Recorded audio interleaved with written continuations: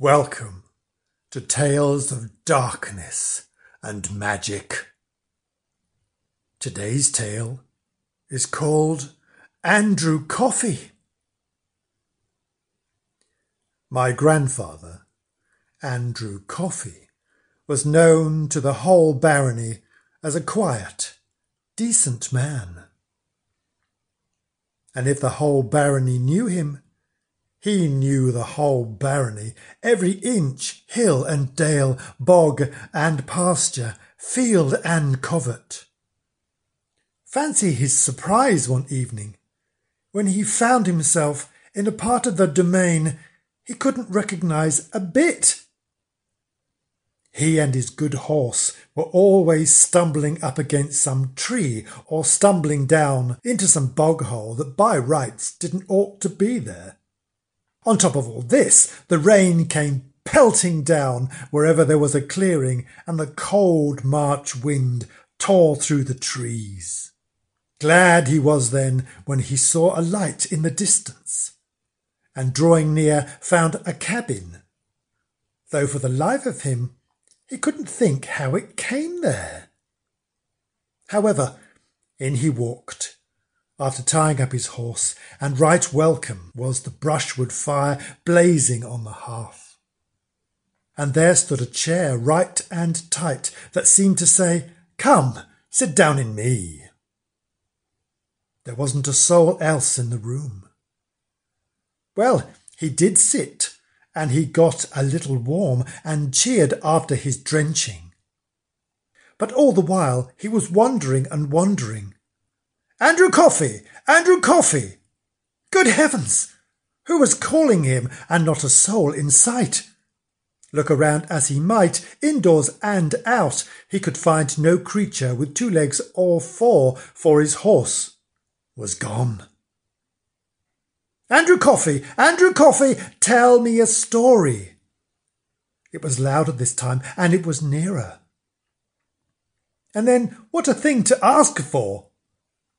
It was bad enough not to be let sit by the fire and dry oneself without being bothered for a story. "Andrew Coffey! Andrew Coffey! Tell me a story, or it'll be the worse for you." My poor grandfather was so dumbfounded that he could only stand and stare. "Andrew Coffey! Andrew Coffey! I told you it'll be the worse for you." And with that, out there bounced from a cupboard that Andrew Coffey had never noticed before, a man. And the man was in a towering rage. But it wasn't that. And he carried as fine a blackthorn as you'd wish to crack a man's head with. But it wasn't that either. But when my grandfather clapped eyes on him, he knew him for Patrick Rooney, and all the world knew he'd gone overboard fishing one night, long years before. Andrew Coffey would neither stop nor stay, but he took to his heels and was out of the house as hard as he could. He ran and he ran, taking little thought of what was before, till at last he ran up against a big tree. And then he sat down to rest. He hadn't sat for a moment when he heard voices. "It's heavy he is, the vagabond. Steady now, we'll rest when we get under the big tree yonder." Now that happened to be the tree under which Andrew Coffey was sitting. At least he thought so, for seeing a branch handy, he swung himself up by it and was soon snugly hidden away. Better see than be seen, thought he. The rain had stopped and the wind fallen. The night was blacker than ever, but Andrew Coffey could see 4 men, and they were carrying between them a long box. Under the tree they came, set the box down, opened it, and who should they bring out but Patrick Rooney? Never a word did he say, and he looked as pale as old snow. Well, one gathered brushwood, and another took out tinder and flint, and soon they had a big fire roaring, and my grandfather could see Patrick plainly enough. If he had kept still before, he kept stiller now. Soon they had 4 poles up and a pole across, right over the fire, for all the world like a spit, and on to the pole they slung Patrick Rooney. "He'll do well enough," said one, "but who's to mind him while we're away, and who'll turn the fire, who'll see that he doesn't burn?" With that, Patrick opened his lips. "Andrew Coffey," said he. "Andrew Coffey, Andrew Coffey, Andrew Coffey, Andrew Coffey." "I'm much obliged to you, gentlemen," said Andrew Coffey, "but indeed I know nothing about this business." "You'd better come down, Andrew Coffey," said Patrick. It was the second time he spoke, and Andrew Coffey decided he would come down. The 4 men went off, and he was left all alone with Patrick. Then he sat, and he kept the fire even, and he kept the spit turning, and all the while Patrick looked at him.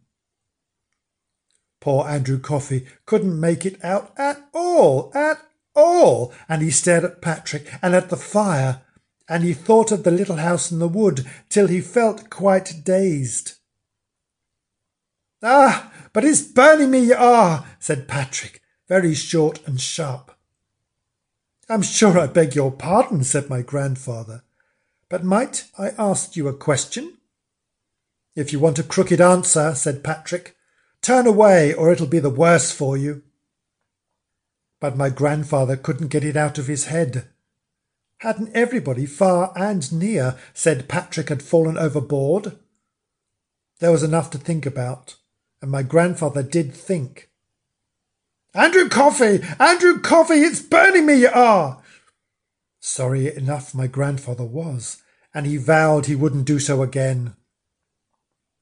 "You'd better not," said Patrick, and he gave him a cock of his eye and a grin of his teeth that just sent a shiver down Andrew Coffey's back. Well, it was odd that here he should be in a thick wood he had never set eyes upon, turning Patrick Rooney upon a spit. You can't wonder at my grandfather thinking and not minding the fire. Andrew Coffey, it's the death of you I'll be." And with that, what did my grandfather see but Patrick unslinging himself from the spit, and his eyes glared and his teeth glistened. It was neither stop nor stay my grandfather made, but out he ran into the night of the wood. It seemed to him there wasn't a stone but was for his stumbling, not a branch that beat his face, not a bramble but tore his skin. And wherever it was clear, the rain pelted down, and the cold March wind howled along. Glad he was to see a light, and a minute after he was kneeling, dazed, drenched, and bedraggled by the hearth-side. The brushwood flamed, and the brushwood crackled, and soon my grandfather began to feel a little warm and dry and easy in his mind. Andrew Coffey, it's hard for a man to jump when he has been through all my grandfather had, but jump he did. And when he looked round, where should he find himself but in the very cabin he had first met Patrick in?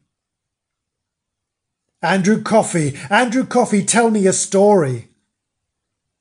"Is it a story you want?" said my grandfather, as bold as may be, for he was just tired of being frightened. "Well, if you can tell me the rights of this one, I'll be thankful." And he told the tale of what had befallen him from first to last that night. The tale was long, and maybe Andrew Coffey was weary. It's asleep he must have fallen, for when he awoke, he lay on the hillside under the open heavens, and his horse grazed at his side. I hope you enjoyed your fairy tale for today. This is Cornelius Nightshade. Join me again for another fairy tale of darkness and magic. Thank you. Goodbye.